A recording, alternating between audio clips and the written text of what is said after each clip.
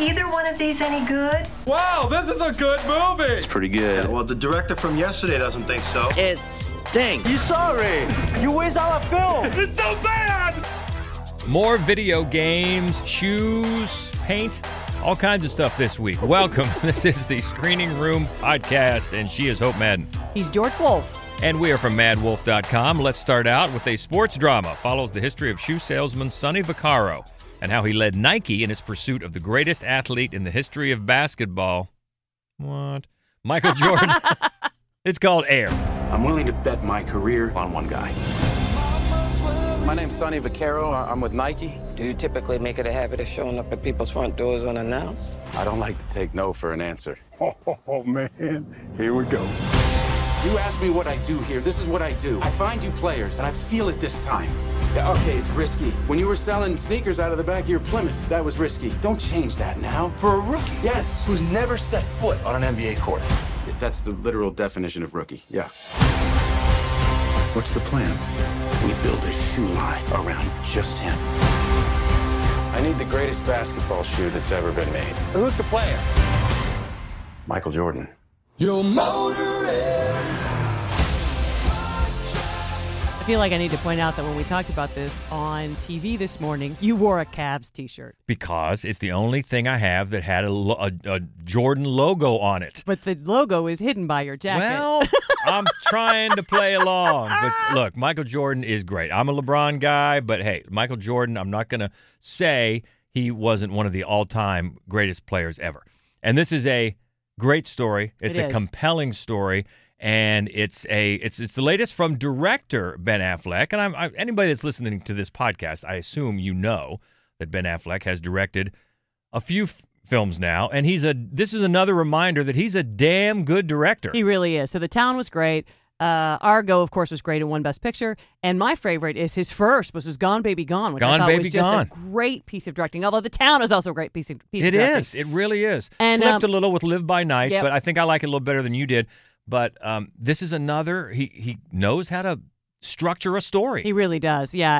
And you know, there are funny moments. It's not a comedy at all, but there are absolutely funny moments because in life there are funny moments, and that's what it feels like. It feels does. Like, and I mean, the cast is incredible. And also, even though the direction is not a surprise, shouldn't be for Ben Affleck at this stage of the game, but the script, because it's a debut screenplay from Alex Convery, and apparently, in reading up on him a little bit, apparently he's had a few scripts that have made that blacklist, which is a list of the best unproduced screenplays. Right, so he's been out there, but he was apparently inspired by the ESPN documentary called Soul Man, which told the story of this Sonny Vaccaro, who was a shoe rep, and they called him a Mr. Miyagi of amateur basketball. He just knew everything about all the players from high school through college, all that. So he was inspired to write that script, and it's a great script. It really is. It's a great script. The dialogue it's so natural, so organic. It's funny in spots, but it's not a comedy. It moves the story along. It layers the story. It's a fantastic debut script, and of course, he has a great cast to work with. It's all told through the eyes of Sonny Vaccaro, who's played by Matt Damon. And then you've got Ben Affleck in a role. You've got Jason Bateman in a role. You've got the all-time great Viola F. Davis. And man, she doesn't have a ton of screen time, but she just owns it so much. Yeah, she plays Michael Jordan's mother, and apparently she was handpicked by Michael himself, so he knows more than basketball, obviously. She's fantastic. Chris Tucker as well. Tucker plays a Nike executive. Yeah. And he's very good as well. He really is. Good. So, and Affleck plays Phil Knight, Nike CEO Phil Knight. And Phil Knight clearly is a little bit of an eccentric guy. Yeah. And so Ben Affleck gets some good scenes, just in things he's wearing and when he doesn't wear shoes and his sunglasses. So he gets his shots in. Yeah. But it was a good choice to put Damon in the lead role because that's our vessel into this story, and it's a fantastic timestamp as well because it takes us to 1984. Yeah, and it's hard to believe then, but for people that weren't around, Nike basketball, their basketball division, was on the verge of being shut down. Yep. They were a running shoe company. Yep. The market share of basketball shoes was controlled by Adidas and Converse. Converse was number one. And so Sonny Vaccaro was brought in to try to change that, and he became convinced that they should stop trying to sign as many new players out of college as they could and just sign one, and that would be Michael Jordan. And, of course, history has proven him to be a genius. Yes. Because of the way things turned out. But another, just like Argo did, Ben Affleck is able to take a piece of history that you know what happened and make it tense. Yeah. Yeah, it is pretty amazing how well he can do that, how well he can absorb you in the day-to-day, even when you know the outcome. You know the outcome, but still you're like, ooh, what's going to happen next? It's fascinating. And even in this one, I think he goes one better because about 3/4 through the movie, he inserts some archival footage that remind you of what happened before you go back to a final ultimatum from Mrs. Jordan in the Jordan camp, and you still are tense. What's going to happen? He just reminded you. But because you know what you probably don't realize is that the lead up to this to Air Jordans, the lead up to that changed history twice. Oh my Lord, yes. Forever. And it's amazing. It's an incredible thing. And also what I love is at the end they're like, oh, let's not forget how amazing this Nike marketing team was, because they were. Oh, my Lord. Everything about this was so groundbreaking. And, if you did live through it, you sort of forget that. I know. And especially credit to the guy who, unfortunately, has passed away now, the guy who designed the shoe, the guy who probably came up with the name Air Jordan and who definitely came up with the idea of the Jumpman silhouette. Yeah. Man, that guy. Genius. And he's not even the marketing guy. He's the shoe designer. The shoe guy. Yeah, so great. it's a fantastic story, even if you're not a sports fan. I mean, the story that it tells, and like you say, a piece of pop culture, a moment, a watershed moment that changed history. Yeah, because the truth is, there's not a ton of sports in it. Not really. It's not one of those movies that relies on sports cliches to generate its tension. I mean, you see basketball here and there, but it's not. It's about, it's just about the tense sort of behind-the-scenes dealings. Yeah, that a lot of people may not realize, but it's a story that almost immediately seems indispensable. Yeah. Like, this has to go along with the legacy of Jordan, which has grown so much now that he's such an icon in popular culture. But this has to be part of it. And they treat the character of Michael Jordan just the way they should, as they have said, as somebody said, it might have been the screenwriter in a piece that I read, as, quote, the shark in Jaws, unquote. You see, there's an actor, you see, the back of his head, a couple of words here and there, and you do see the real guy in archival footage. But other than that, this is not about him so much as the goings-on that led to this deal, and it is fascinating. It is. It's fascinating. It's a great script. It's a great cast. It's really well-directed, and, we have a big recommendation for it. Really, whether you're a sports fan or not, this is really worth checking out, and it's in theaters now, and it's called Air.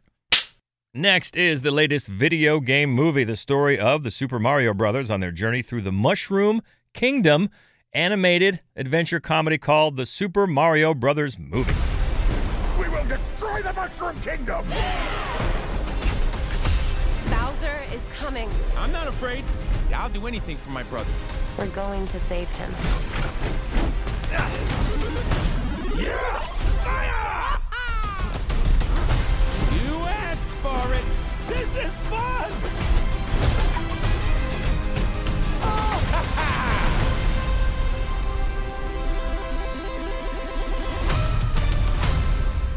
All right, now this one I was trying to remember. I know I have played Donkey Kong more than a few times. I don't know, but that doesn't count as Super Mario Brothers. Donkey Kong, that's a different game, correct? Are you honestly asking me? I am. I'm going to guess. It's like a suite of games. There's like a million different Super Mario family of games. I'm just saying, if I've played Donkey Kong, does that mean I've played Super Mario? Because Mario is... I've not played any of them, George. No, you didn't play Donkey Kong? No. Okay. No. At least I never played video games except... One time as a bartender, there was one where you shoot zombies. I used to play that after I got off work. It's the only video game, and I don't remember the name of it. That's the only video game I've ever played in my life. Then I'll say I played half of this then. I don't know whether I get credit for Super Mario Brothers. Ms. Pac-Man a couple Ms. times. Pac-Man, okay. But the point is, this is Super Mario. Donkey Kong is a part of that. Then you've got Princess Peach. Yeah. This is that. Bowser. It's and Chris Pratt is the voice of Mario, and Charlie Day is the voice of Luigi. That seemes perfect. It really does. He's so manic. Right. People have complained that they don't sound like the video game, so they didn't hire somebody to have this big, exaggerated, stereotypically Italian accent.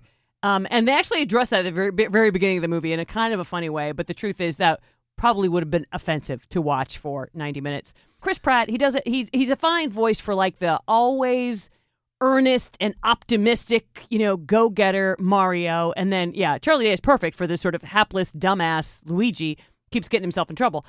And then Anya Taylor-Joy is Princess Peach, and Jack Black is Bowser. That's right there, chef's kiss with that, because he also gets a little, I don't know if he gets a little musical number. Perfect, yes. A very Tenacious D style. That is one of the best scenes. And, so the Mario brothers, they're just trying to be plumbers in Brooklyn, and they get sucked into this pipe, and they wind up in two different realms.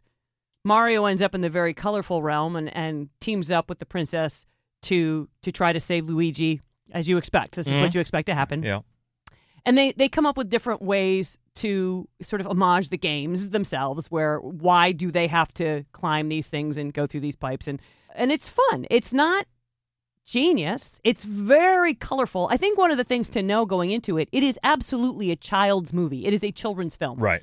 And so, it doesn't spend a lot of time in the scary part, which was, not gonna lie to you, my favorite part. There are these turtles that are like skeleton zombies. Yeah. And then they're like these sort of little demon soldiers with like masks. I would like to have just stayed in the dark realm a lot longer, but that's just me. Well, I am not the target audience. No, and it's not even PG-13. This is PG. Yeah, it's a kid's movie. Right. It's very, very brightly colored. They keep the storyline really simple. It does, because they do seem to homage the different games and levels throughout the whole film, it becomes a little tedious. I don't want to spoil anything for gamers, so I'm not going to tell you what they are. I'm just going to say each one might go on a little bit long in terms of a narrative film. However, the whole movie's only 90 minutes, so it's not that big a deal. Right. So I don't think anybody is going to love it. I don't think it's going to be anybody's favorite movie. That Dungeons and Dragons, I think, might become that for gamers.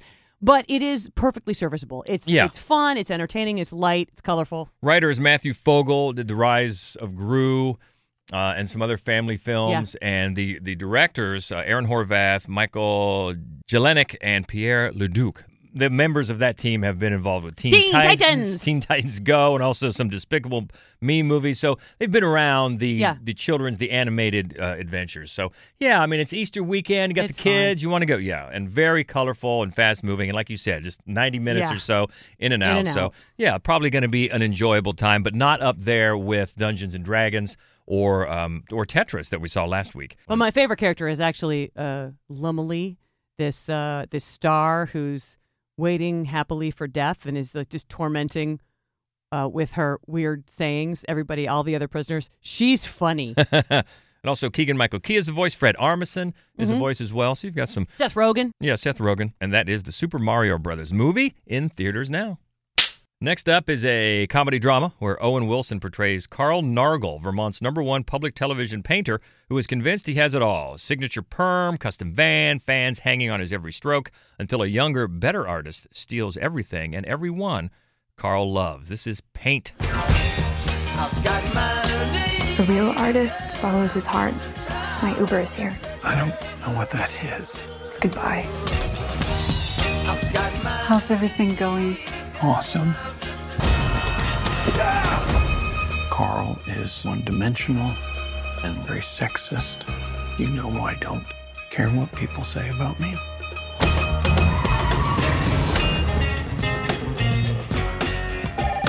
PBS Burlington. Carl stole my newspaper. Yes, we're aware that Carl is stealing newspapers. Please hold.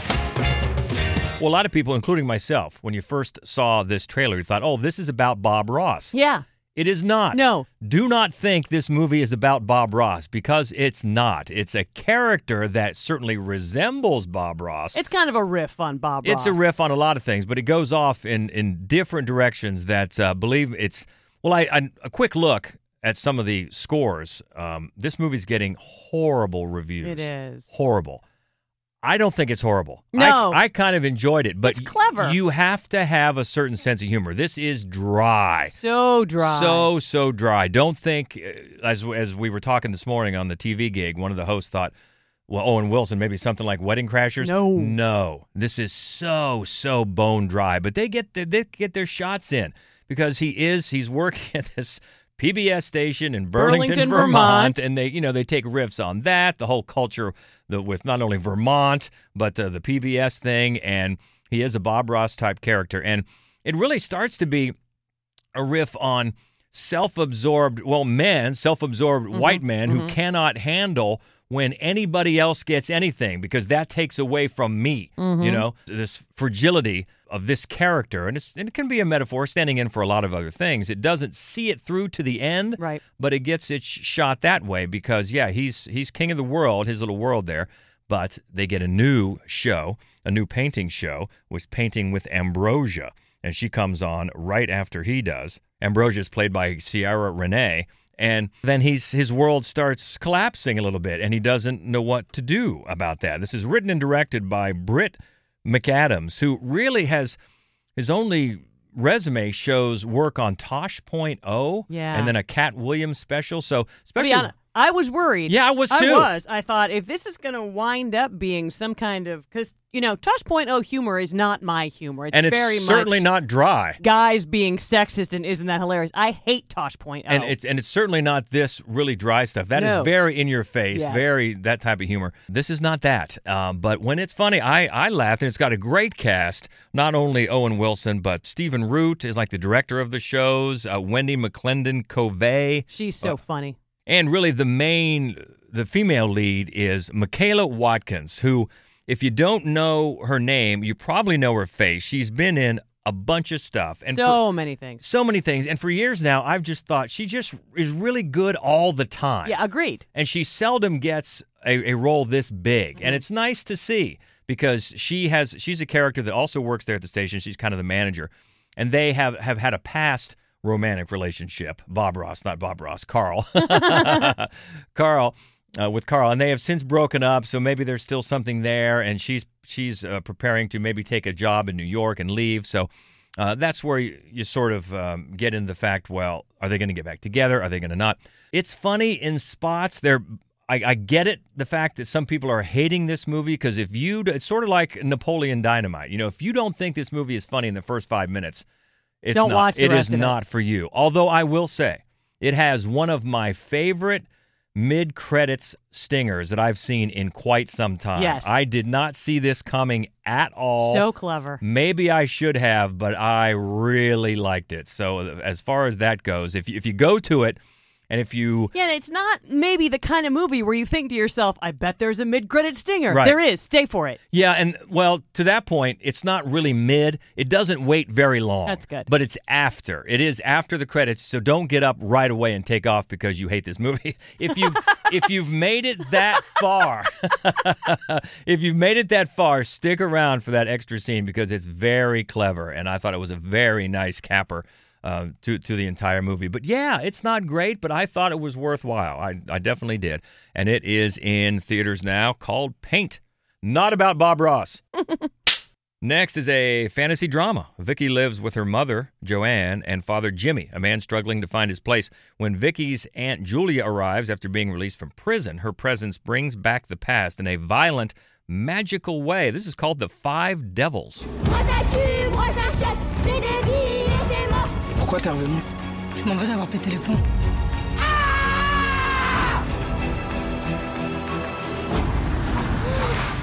Number one, do not go into this movie thinking it's a horror film because of the title. Yeah, it's not at all. Well, that's 2 in a row now. We want to make sure people know what they're getting into. That's right. But that's good because when I first saw the title, I thought it was. Well, yeah, when I hogged the movie to myself for the review, it's because I thought it was. And it's not. But it's a great movie, and it's really, really interesting in the way it's set up.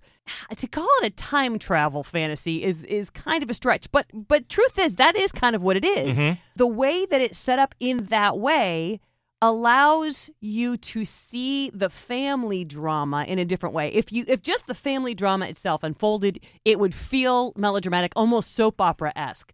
but it doesn't at all because of this sort of device that the filmmaker uses. And then the other thing that makes this work so well, Sally Dramé. She's of the cute little tiny face and massive hair that are on the screen almost the entire movie. She gets teased. What do they call her at school because of her hair? Toilet brush. Toilet brush. She's the cutest kid. This is the cutest little girl, and she's really, really good. She's the lead of the film, really. And so we see everything through her eyes. All of these fights and these arguments with her family takes a while because that's the point of view for us to piece together exactly what is going on. When the sister-in-law moves back home, and then we get to see what's going on in the past, and we get to see what's the impact that it's having on today. But it's much more delicately structured than that. It's really an incredibly fascinating and really well told movie. The co-writer and director Leah Macias, probably mispronounced that, also wrote with Paul Guillaume. And the star, one of the stars, is Adele Exarchopoulos, probably mispronounced that as well. From Blue is the Warmest Color. Who you may Color. remember as Blue is the Warmest Color. She's also wonderful in this. And it's a funny thing because they do go back in time. So you see her as an adult with a family, and then you see her in high school, and it's the same actress. And it's remarkable. You're like, oh, yeah, she totally, I buy her as a high school student. I buy her as, 20 years later as a mom. It's fascinating. Yeah, I can definitely see that. She can do that. But yeah, it's a very interesting movie. Yeah, but not a horror movie. No. And it's out in theaters now called The Five Devils. Let's go to VOD for an action thriller and kind of a comedy. Jackie Powers will stop at nothing to prevent his son from following him into a life of crime. With his mob employer in pursuit, a chance encounter at a roadside diner charts a new path. One day as a lion. My son's detention hearing is in 3 days. I don't even have the lawyer yet. Who talks? Money talks. Yeah, right. Maybe we can help each other. My mom, she's rich. Get me out of here. Your dad's working on it. Oh, great. That's supposed to make me feel better. I want you to find Jackie, and I want you to bring him to me directly. Oh, God, he's a keeper. I will put up the money for your son. It seems like the right thing to do. There's no need for 2 minutes. He's ready to write you a check. This is very embarrassing. I'll find Jackie again. This time you're gonna whack him. Come on, Paulie. Do I look like I'm joking to you? This ain't me scared, boy. This is me pissed off. Stop it! This is director John Swab, who's been cranking them out lately. He really has. Had a lot of movies. movies. Is his third one this year. Yeah, and he's sort of has a recognizable MO now. He gets into familiar narratives, familiar genres, and then takes a hard left turn. Yes. And they've been compelling, not perfect, but this one I think is the first one that he did not write. This is a script from Scott Caan, who is also the star. And he plays Jackie Powers, who has to get some fast money because his son has been arrested. His son's hearing is coming up. He needs money for this flashy TV lawyer who likes to speak in the third person. And it's interesting because the setup, if we just told it to you, it sounds very, generic action thriller. But then, and I credit Scott Caan with this, the characters are also kooky, and some of the things they say and do goes into comedy territory because he ends up kidnapping this waitress, Lola, because he tries to, his job to get the fast money for his mob employer, who is Paulie, played by Frank Grillo. He tries to kill this powerful local rancher, played by J.K. Simmons. This is set in Oklahoma, in a diner, and it goes south, and he ends up taking the waitress, Lola, played by Marianne Rendon, out on the run. And then it becomes sort of like a romantic comedy on the run getaway type of thing. And then, you got these hillbillies arguing about gymnastics competitions, and you've got Frank Grillo as a mobster yelling about having to wear a belt buckle that sounds like Brad Garrett in a Jimmy John's commercial. And it's just all these mash. Like on one hand, it kind of looks like something Taylor Sheridan might do, but the characters are also kooky.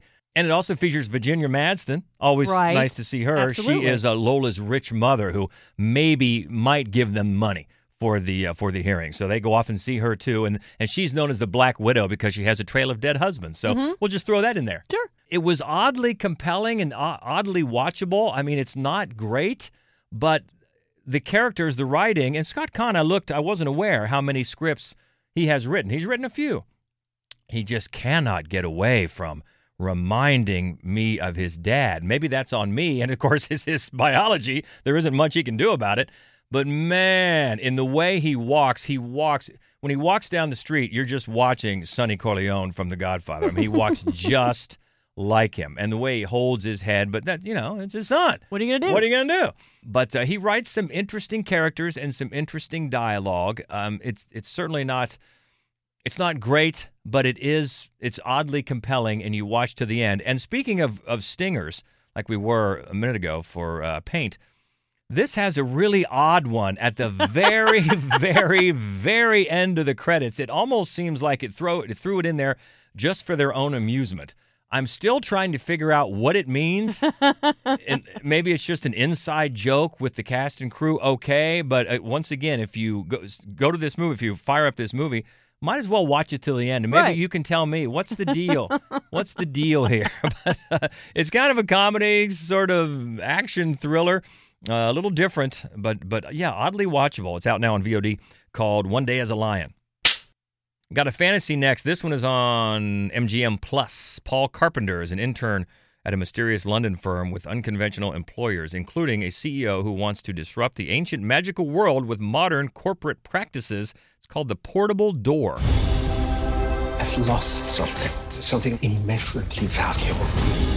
It's a door, a portable door, to be specific. Portable. I need you to find it. Knock, knock. So it goes wherever you want to go.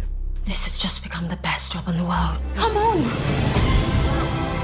This one is studded with stars. Mm-hmm. Christoph Waltz in 2 roles. Sam Neill in a role.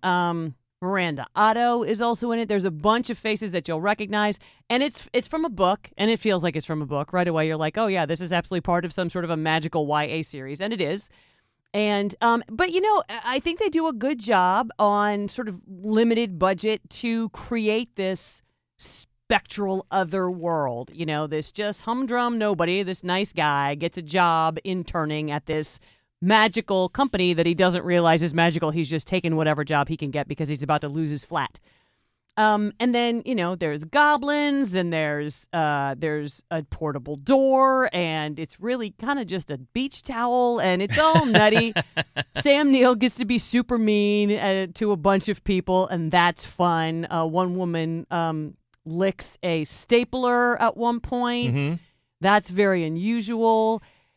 So in the end, of course, it's sort of a mystery, right, as to what this science fiction fantasy concept really is all about. And you piece it together, and at the end, you're like, there are 2 giant plot holes that make this actually not work. However, it's fun. It's fun. I think it's fun. Christoph Waltz has 2 different roles, so that lets him be that sort of scenery-chewing evildoer. Yeah. And also act. I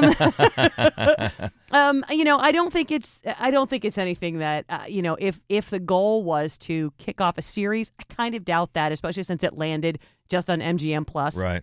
Oh, this is director Jeffrey Walker. This might be his feature. Done a lot of TV. Right. A lot of TV. So this might be, I'm not sure, this might be his first feature, I guess, but comes from a lot of TV. So yeah, serviceable. Yeah. And entertaining. Yeah. Yeah, and again, that's on MGM Plus now, called The Portable Door. Next up, a martial arts action movie. This is available on the new channel Hi-Ya. Right. That the Schlocketeer told us about a few weeks ago. Had not heard of that, and that's why the Schlocketeer wrote the review for this, because he loves this sort of stuff. A group of martial artists from around the world search for a book that contains the ancient secrets of how to overcome the limits of the human body. It's called The Fist of the Condor. Y tu cuerpo liviano podrá volar.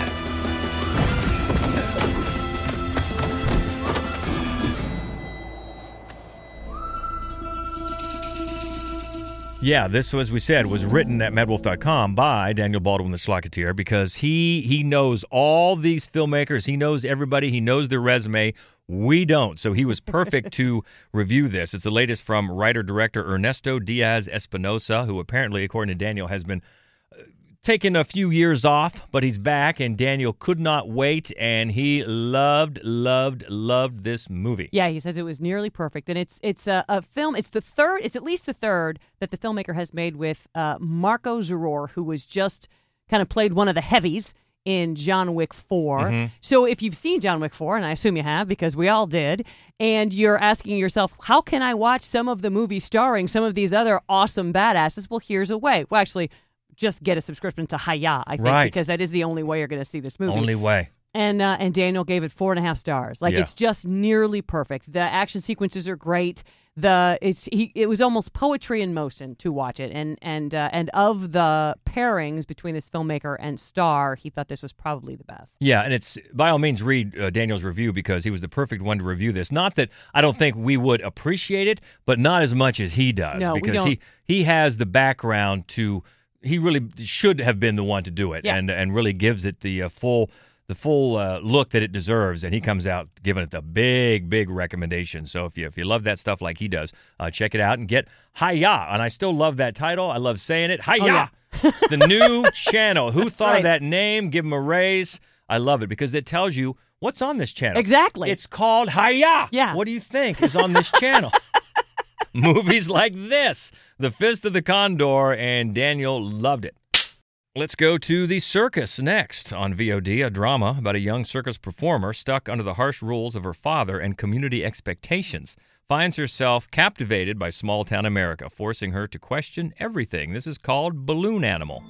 I am Dark Valentine! And I'm Poppy Valentine! My dad just wants to make me assistant manager. You're his daughter, and the only Valentine, besides him, still at the circus who's even capable of running something like this. Are you asking how we'd live our lives if we didn't live in the circus? Yeah, pretty much. I mean,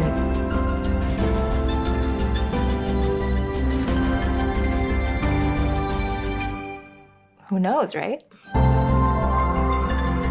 Brandon Thomas reviewed this one for us, and, the premise itself, a young woman kind of finding herself, she's got an overbearing parent, she's starting to see the world not through his eyes anymore. It sounds like a lot of different indie films. Mm-hmm.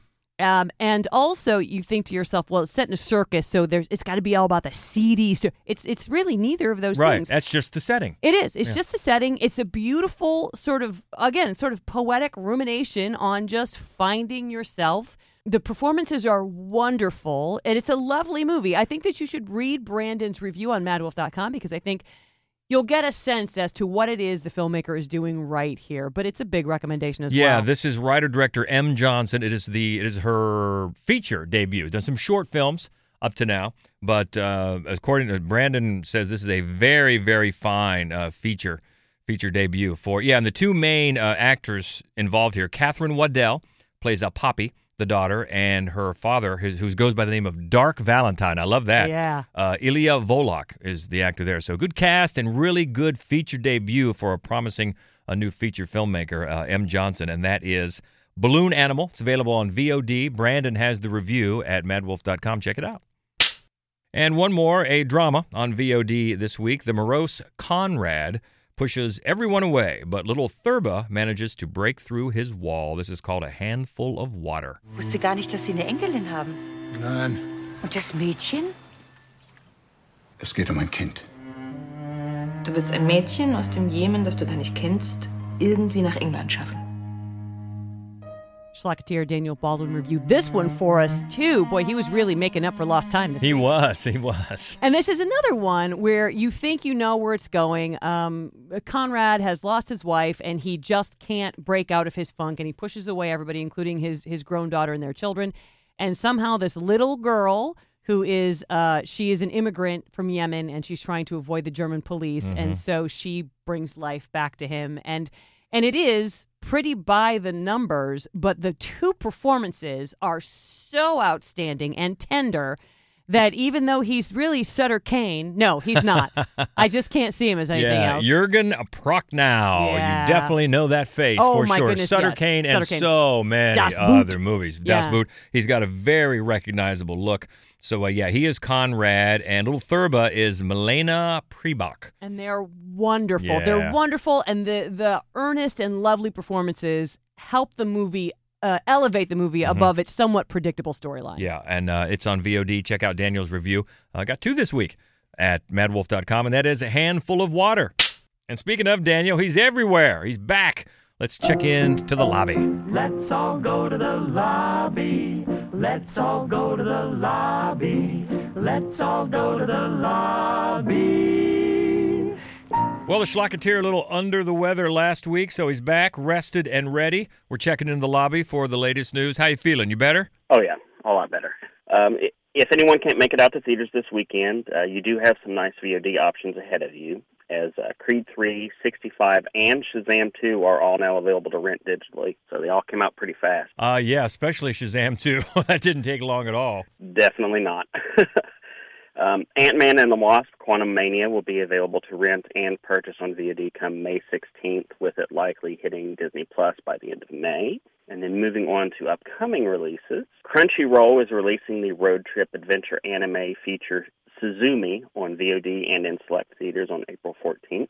Then there is a Michael J. Fox biographical documentary called Still, which will premiere on Apple TV Plus on May 12th. Lionsgate is releasing their raucous comedy Joyride in theaters on July 7th, and RLJE will release their underwater thriller The Dive on VOD and in select theaters on August 25th. Now for a big one, Apple is pairing with Paramount for a theatrical release of Martin Scorsese's period piece thriller Killers of the Flower Moon. Oh, yeah. The nearly 4-hour epic will score a limited theatrical release on October 6th, followed by a wide release on October 20th. So lay off the soda when you go see it. That was wasn't The Irishman almost 4? I don't think it was. Was it? It might have been. It was long. I think it was a tad over 3, but I guess this one's a whole lot longer. All right, settle in. Yeah. And Universal is unleashing Blumhouse's adaptation of the horror game series Five Nights at Freddy's, both in theaters and on Peacock on October 27th. So they're doing the same thing with it that they did the last 2 Halloween movies. I think it might actually be a good idea in this regard because, Mario aside, it's kind of hard to galvanize video game fans to leave their homes to see these adaptations. So maybe they'll be willing to actually watch it opening weekend, even if they don't want to leave the house. What game is this? Five Nights at Freddy's. Basically, my daughter's obsessed with these, so I actually have a window into it. In the games, you play a security guard who is pretty much watching the inside of a like a Chuck E. Cheese or a Billy Bob's Pizza Wonderland at night, but the animatronics all come to life and hunt you. Oh, okay. So. I'm in. Sounds interesting. Right. But I'll tell you, just promise me that I will be the first to know when the Frogger movie gets the green light. Hey, it might be coming. You never know. Because I'll be ready. Tetris and Mario.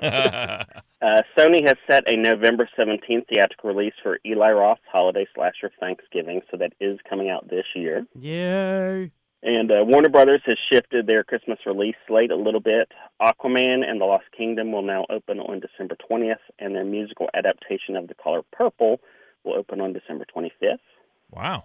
And then a few that are farther off, Lionsgate has set a June 2nd, 2024 release for their Anya de Armas starring John Wick spinoff Ballerina. And then we have 2 project announcements from Disney. The first is Dwayne Johnson is reteaming with Disney to do a live-action take on Moana, playing Maui again and producing, and the actress who voiced Moana is on board to produce and is expected to star in the redo as well. Seems a little fast for that one for me, but hey, I'm not in charge of a studio. Yet. And the odder one is they are doing a live-action remake of The Aristocats as well, and Questlove is directing. Oh, Questlove. Wow. Oscar-winning Questlove. That's right, Oscar-winning Questlove. At least the music will be good. So it's a live action, but it'll be like...